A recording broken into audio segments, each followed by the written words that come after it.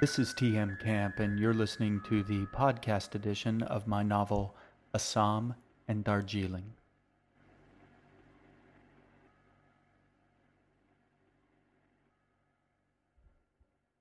Book 2, The Winter Palace.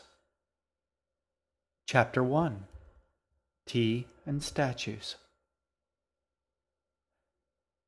Please call me Winterly, the Queen told them.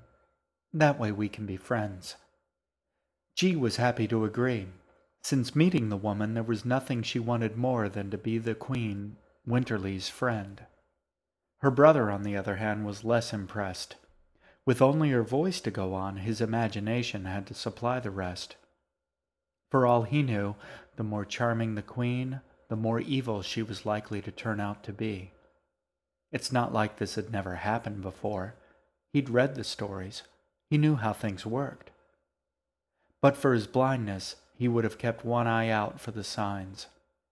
Teeth that were slightly too sharp, smiles that were slightly too broad, hair that was just this side of black as night, skin that was almost lunar in its pale, unearthly beauty, eyes that flashed imperiously, possibly turning red when her guard was down. He knew what to look for. As it was, he only had his hearing to guide him. He paid close attention to the Queen's words, looking for anything that might even remotely hint at a hidden, darker meaning. The wind didn't help, whipping past his head and making it difficult to hear anything. And it was cold. They were halfway up the hill and his ears were already starting to ache. He was tired and cold, and he was blind. He felt like a ghost, or perhaps the opposite of one. He was alive, a living, breathing soul, lost and wandering among the dead. He was subject to the rules and cautions of a world to which he did not belong, a world he could not escape. He was trapped within the boundaries of a place that he could neither see, escape, nor understand. His sister, however, was having a lovely time. She helped him through the snow as best she could, paying more attention to the Queen's friendly chatter than her brother's shambling, sliding steps. The low rise of the hill was blanketed in snow inches deep. In spring it might have been a beautiful, lush garden, but there was nothing now save for the lifeless, chill reminders of death all around them. Here and there G saw small shrubs and trees, half buried, stripped bare by the teeth of winter, the skeletal remains left behind after the long, cold feast. Nothing stirred, nothing moved but the three of them and the spinning, wind-blown snow. No, G thought. There was someone out there among the dead trees. It was a man, standing below one of the trees with his arm outstretched as though straining to pick a piece of fruit, but the branch above him was bare. He wore what appeared to be overalls and a straw hat. The man was motionless. G wondered if he had frozen to death. Then she realized it wasn't a man at all. It was a statue. The Queen stopped for a moment, gazing up the slope. The palace stood dark against the pale sky, looming over them like a shadow. Here and there a light burned, but even if every window had been lit up, the gray, squat majesty of the place would have swallowed it all like a sullen child at a birthday party, refusing to be taken in by all the joy. It reminded G of something, a vague memory that took a moment to locate. Then she had it. A few years back, her grandmother had passed away, and at the funeral, G had seen little stone houses scattered throughout the graveyard. She'd been younger then, and she asked her brother why dead people needed playhouses. He, of course, laughed at her, and then he set her straight. Walking through the snow towards the palace, G tried to bring to mind what he had called them. Mausoleums, she said as she found the word. The Queen stopped and looked at her. There was an old hurt in her eyes, and G knew that she was the one who had awakened it. "I'm sorry," she said quietly. The queen nodded, more to herself than the girl, and then she turned and led them up a series of stone steps towards the palace. At the top, they passed across a flagstone patio under the bored and remote gaze of the dark windows. There were two massive doors of dark wood flanked on either side by stone flower pots. Inside them, dried twigs poked up through the snow. As they approached, the doors opened and they followed the queen inside. They were in a massive entry hall hung from floor to ceiling with tapestries and paintings. G stared up at the distant vaulted roof above and allowed one small, awestruck "wow" to escape. And yet, for all its beauty, she couldn't help but shiver. Unlike the bitter winter cold outside, the chill of the palace was unnatural and overwhelming. Outside it had been cold, but it was a natural thing, no matter how bitter the weather. Even in the worst of winter, there is a promise that spring will one day arrive. The palace was beautiful, to be sure, but as heartless and dead as a mausoleum, and nothing could press back against the emotional chill seeping from every corner of the place. Not that someone hadn't tried. There were flowers everywhere, vases exploding in color, bowls of water swimming with lilies and roses, potted plants in every corner. But all of the flowers in nature couldn't change the truth. This was a sad place, a dead and lifeless house. The flowers were leftovers from the funeral. With the great doors closed behind them, both children reflexively stamped their feet to knock the snow off of their boots. G stopped quickly and glanced to the queen to see if she minded. The woman simply smiled, unbuttoning her long shimmering coat. Underneath she wore a dark, elegant skirt and sweater, the color of fresh coffee. There was a statue standing to one side of the door. A perfectly ordinary-looking man in a perfectly ordinary-looking suit, looking perfectly bored. As statues go, the likeness was excellent. If G hadn't already seen the statue in the snow outside, she might have taken the one in here for a real person. Also, he was stone gray from top to bottom. Then the statue raised its arm and took the queen's coat in a movement so fluid and natural that G almost missed it. Then it froze in place once more. The queen, apparently not noticing G's astonishment, turned to the children. "Now, do you want to hold on to your coats, or shall we hang them up?" "Yes, please," G answered, still staring at the statue. The queen smiled. "Yes, please, you want to hold on to them, or yes, please, you want to be rescued from their puffy, down-filled clutches?" "Ow!" Assam squeezed G's arm before she could answer.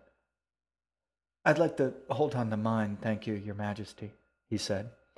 "And you probably should as well," he told his sister. "You know how you forget things." "I don't," she said, despite the fact that since the beginning of the school year she'd already gone through 2 scarves, 1 pair of boots, and countless sets of gloves and mittens. She took off her coat and held it out, watching with amazement as the statue moved and shifted. She tugged at her brother's sleeve. "Come on, it's too hot for all that junk." She wanted to see the statue in action again. "I'm fine," he said, blinking. "You're not," she told him. "You're practically sweating to death in it." "I am not." Assam wiped his forehead. "Suit yourself." G shrugged. She considered taking off her snow pants and boots, but couldn't think of a dignified way to go about it. The queen smiled. "Well then, how does a nice hot cup of tea sound?" Tea, they both admitted, sounded wonderful. "Excellent!" The queen led them off through the palace. As they went along, G counted the statues. They were scattered everywhere. Their dull, flat eyes stared back at her from every corner, their pale faces almost lifelike enough to pass for real. They had a patient, waiting quality to them. In one corner of the room, G saw a statue of a woman posed over a table with a rag in her hand.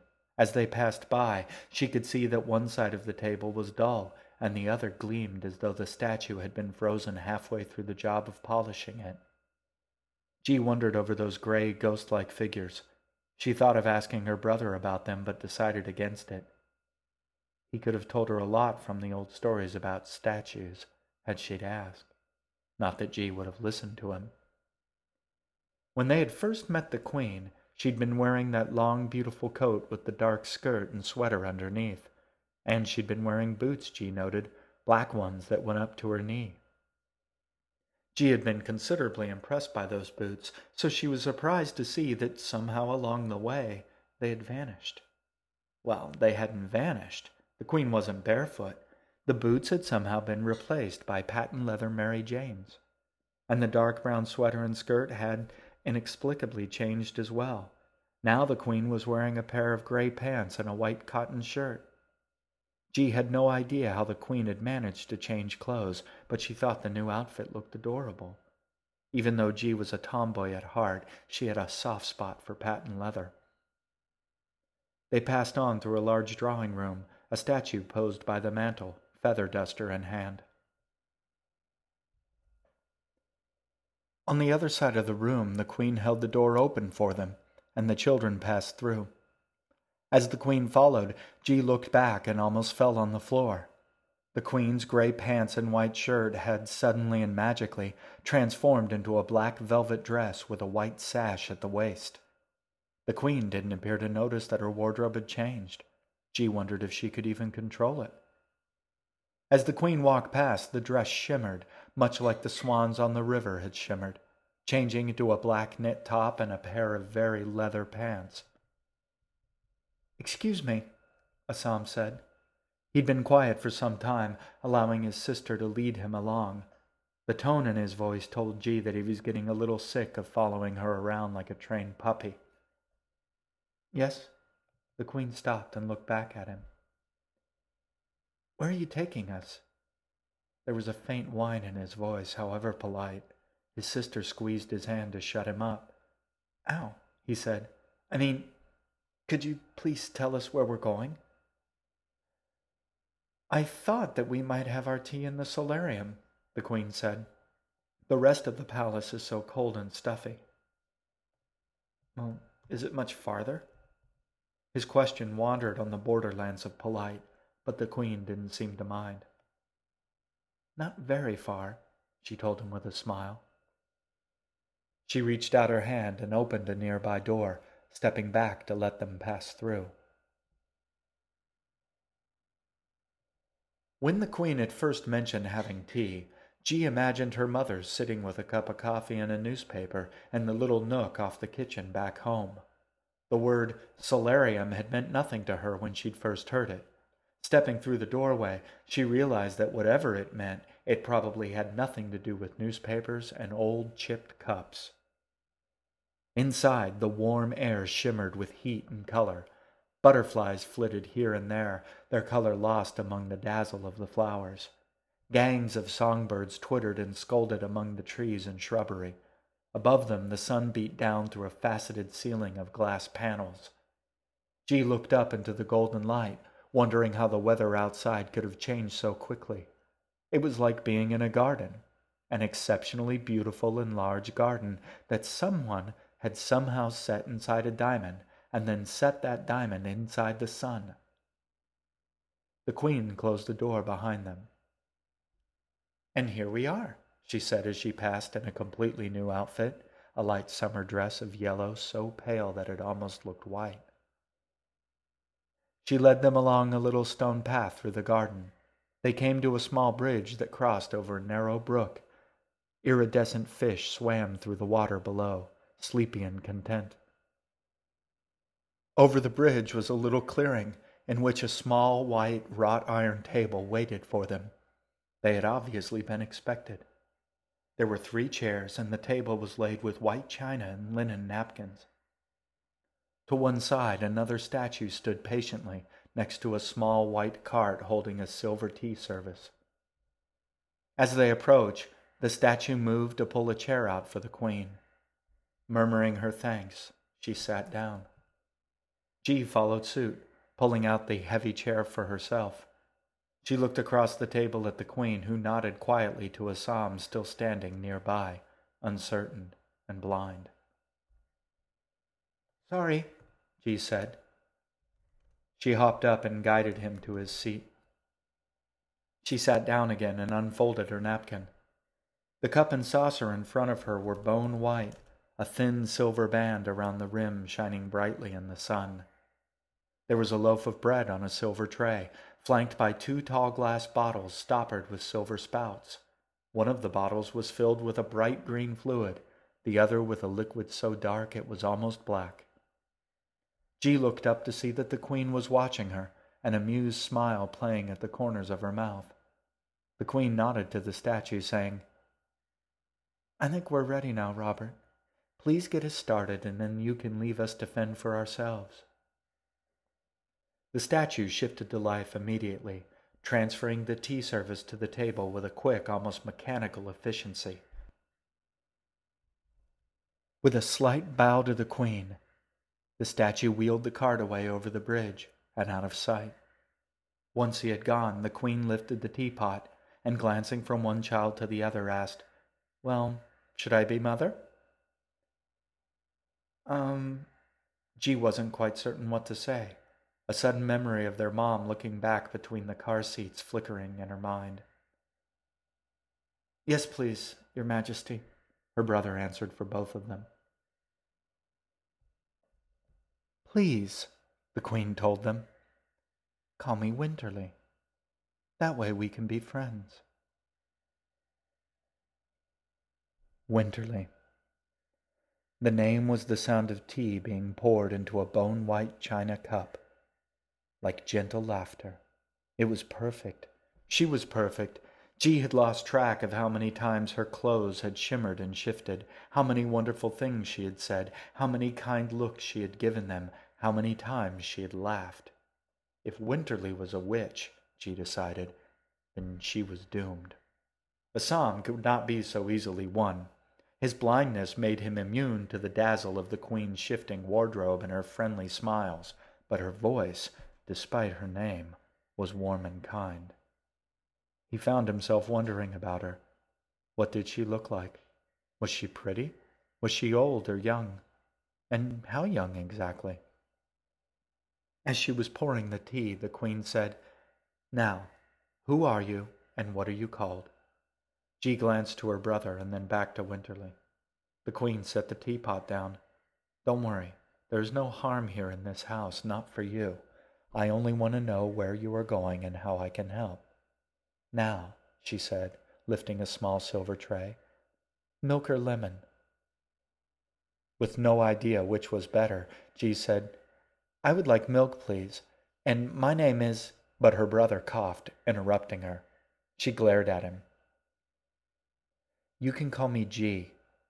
And I'm not stupid or anything, honestly." This last part was said under her breath for her brother's benefit. The Queen poured a small amount of milk into the girl's cup, a little storm cloud drifting at the bottom of the tea. "I bet you're clever," Winterly said. "And I can't tell you how glad I am to meet you. I know people say you should put it in first, but I always forget." "Put what in first?" "The milk, G, so it doesn't get scalded." Winterly turned to the boy. "And for you?" Assam said nothing for a long moment. Then he opened his eyes. "You can call me Assam," he said quietly, like a child forced to share his toys on Christmas morning. Winterly nodded. If she noticed anything unusual about his milky eyes, she didn't show it. "And so I shall."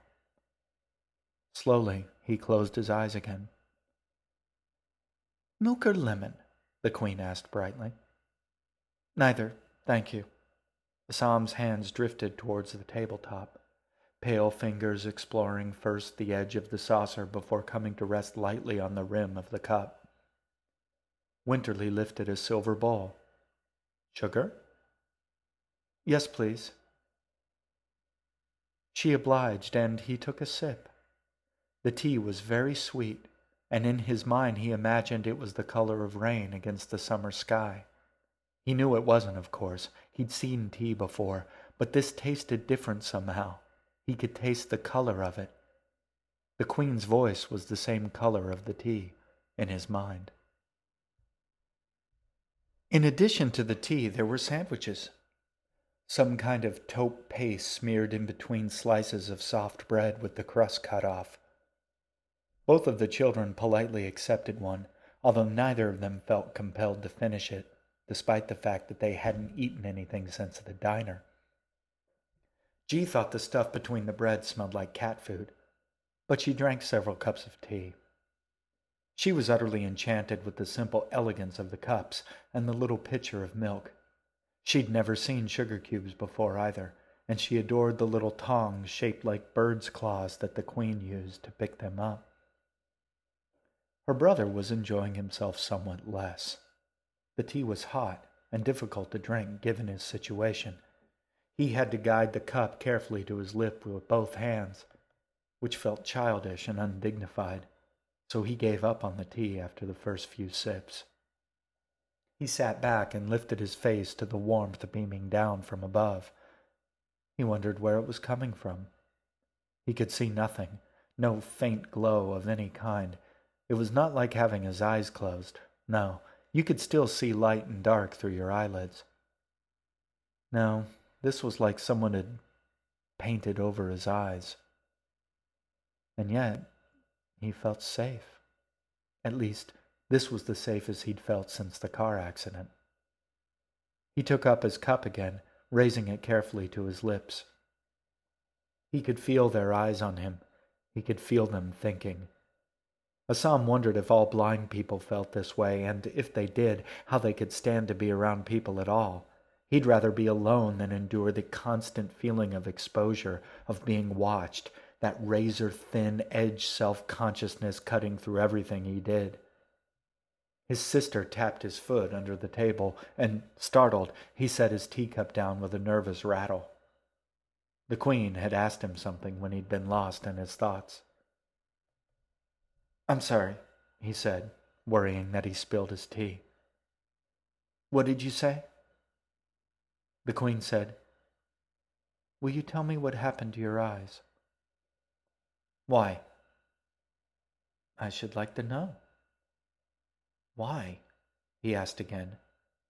She felt kind to him, but he didn't know how far that feeling, or she, could be trusted. "I should like to help," she answered, "if I can." "Maybe they've always been like this," Assam replied. "Maybe I was born this way. Some people are, you know." He could feel his sister's foot tapping out a silent scolding on his own under the table. He shifted away from her, ignoring the wave of frustration pouring off of her. "Some are," the Queen admitted. "But you weren't. You lost your sight, or it was taken from you, and recently, as far as I can tell. I'd like to know how that happened, and I'd like to help." Assam nearly asked her why again, but he didn't. His wariness sounded sullen and rude, even to his ears. He'd been raised to be more respectful than that, and his suspicion was getting tipped off balance by the possibility that she might actually be able to help him. "What would you like to know?" "Well, I know what to call both of you, so perhaps you could tell me just a little bit more." "Like what?" G chimed in. "Only what you need to," the Queen said. She laid her hand on Assam's and he flinched. "I know you're being careful, and I understand. Believe me, if you had anything to fear from me, well, you would know it by now." Assam nodded. "May I have another cup of tea, please?" "Of course." While the Queen was pouring, he had time to think. She seemed kind, and he wanted to trust her, but he had to admit that she had a point. Of course, the fox had said something very similar. He decided to trust her, but he would be careful. He took a breath, like someone getting ready to jump into water without knowing how cold or how deep it was. "We're looking for our mom," his sister said, running all over his careful plans. "Julia," Assam groaned. He would have glared at her but for his blindness. "I was trying to be careful." "Way to go telling her my name then," she snapped. "That was pretty careful." He put his head down on the table. He simply couldn't stand the weight of it any longer. And he wept. All the worries and fear and sadness and longing for his mother came pouring out of him in great gasping sobs. The Queen got up and knelt next to his chair. She didn't speak or try to calm him down. She just laid her head on his shoulder and ran her fingertips lightly across his back and forth. It was exactly the right thing to do. Eventually, his sobs tapered off and he lifted his head again. He made an effort to clean himself up without spoiling the handkerchief that the Queen pressed between his hands. Once he had gotten himself under control, the Queen patted his arm and went back to her chair. As she sat down, she glanced to G, and a small understanding passed between them. "This is a good boy, and he needs us right now," the Queen's look seemed to tell her, silently. "So we'll do anything we can for him, won't we?" G nodded at her and looked at her brother.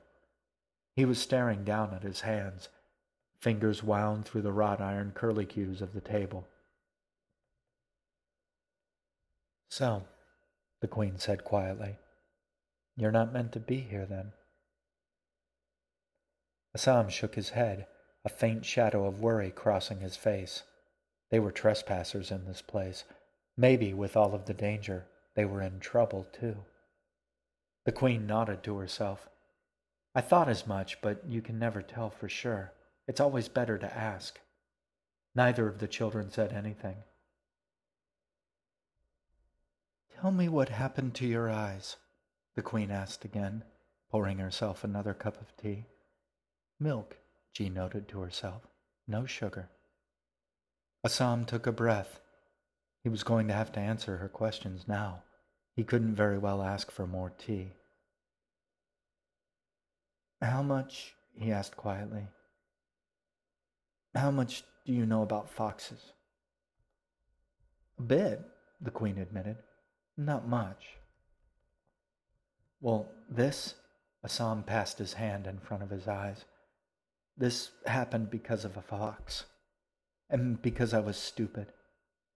"I was stupid too," G said, not wanting to be left out.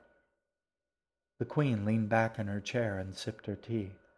A shimmering wave passed over her as her clothes changed into a deep burgundy coat with a fur collar. "Start at the beginning," she said. "Don't leave anything out." They spoke in turns, managing as best they could to remember what had happened.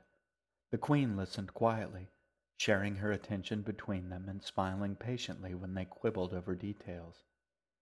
They told her about the accident, about awakening by the side of the road, and the long walk to the hospital. G tried to describe their mother lying there, but couldn't get the words out. Assam picked up the story for her and told of the bell and the stairs, of their trip down the river to Moontown, and of the witch and her garden. G took over, telling of her time in the diner, of Edgar's offer and Sarah's advice. "I know the place you mean," Winterly said, "but I don't think I've met her." "She knew you," G said. "She told me you were in love."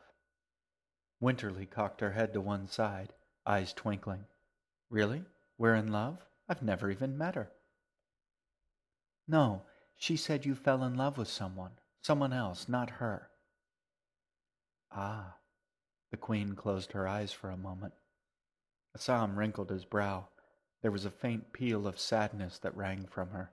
He felt it. When Winterly opened her eyes again, the twinkle that had been there was gone. "That's true," she admitted. "I did." "Anyways," Assam said, "Sarah has a boyfriend. His name is Seth." "How do you know?" G asked. Assam shrugged. I met him. You met her boyfriend? G didn't bother to keep the jealousy out of her voice. He nodded. What did he look like? She asked. Was he cute? Assam shrugged. Do you like snakes? Ew, G recoiled. The Queen leaned in. Okay, you know what? I think you should tell me more about this Edgar character. G did her best to fill in what she knew about the boy, his odd quirks, and the offer to help them. The Queen nodded. And what else? G thought for a moment. He drives. He has a car with a lot of books in the back. Books? Assam asked. He hadn't heard this part before. Yeah, like kid books from when I was in kindergarten. And he can do magic, Assam told the Queen. She raised her eyebrows. Really? Yeah, he said. Real magic, like light his fingertips on fire and teleport and stuff like that. Andy drinks wine, and he's not that much older than me. G felt this was an important point. The Queen was quiet for a moment. I don't know this boy, she said, but that's no surprise. It's a big place. I know the type, though.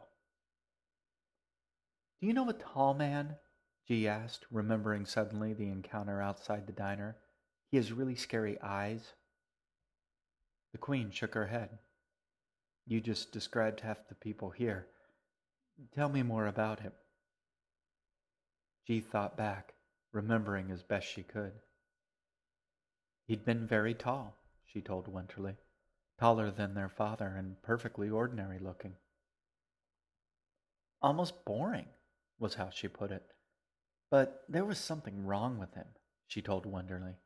Something strange and scary. The Queen smiled. Strange and scary just about sums up everybody else here in one way or another. She winked. Even me. But do you know him? Assam asked.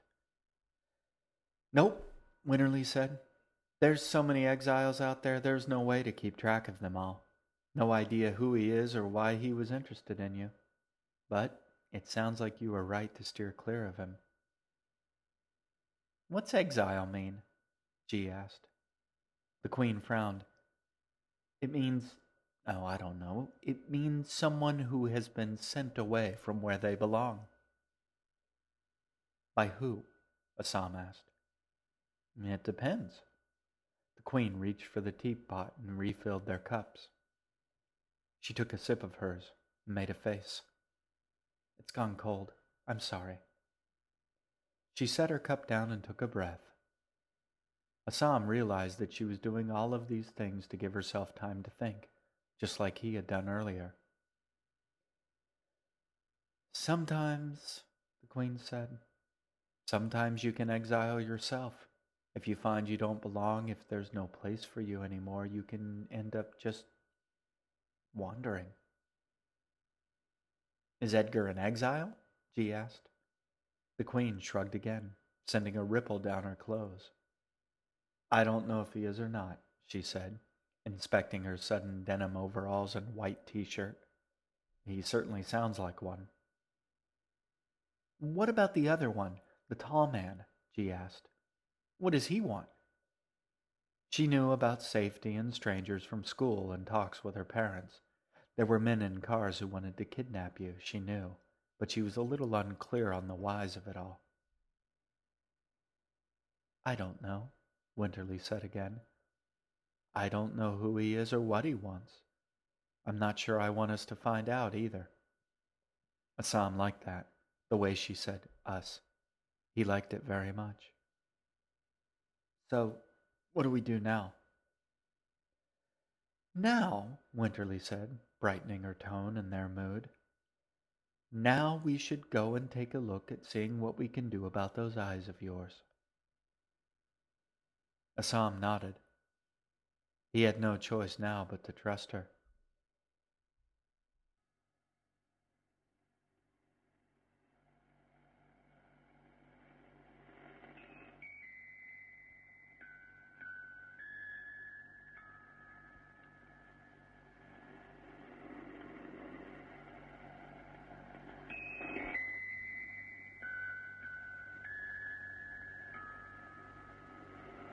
You have been listening to Assam and Darjeeling, written and performed by T.M. Camp.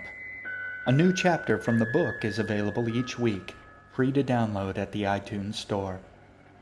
To find out more about Assam and Darjeeling, to read my weblog, or to send me your questions and feedback, visit my website at www.tmcamp.com. I hope to hear from you. Thank you for listening. I'll talk to you soon.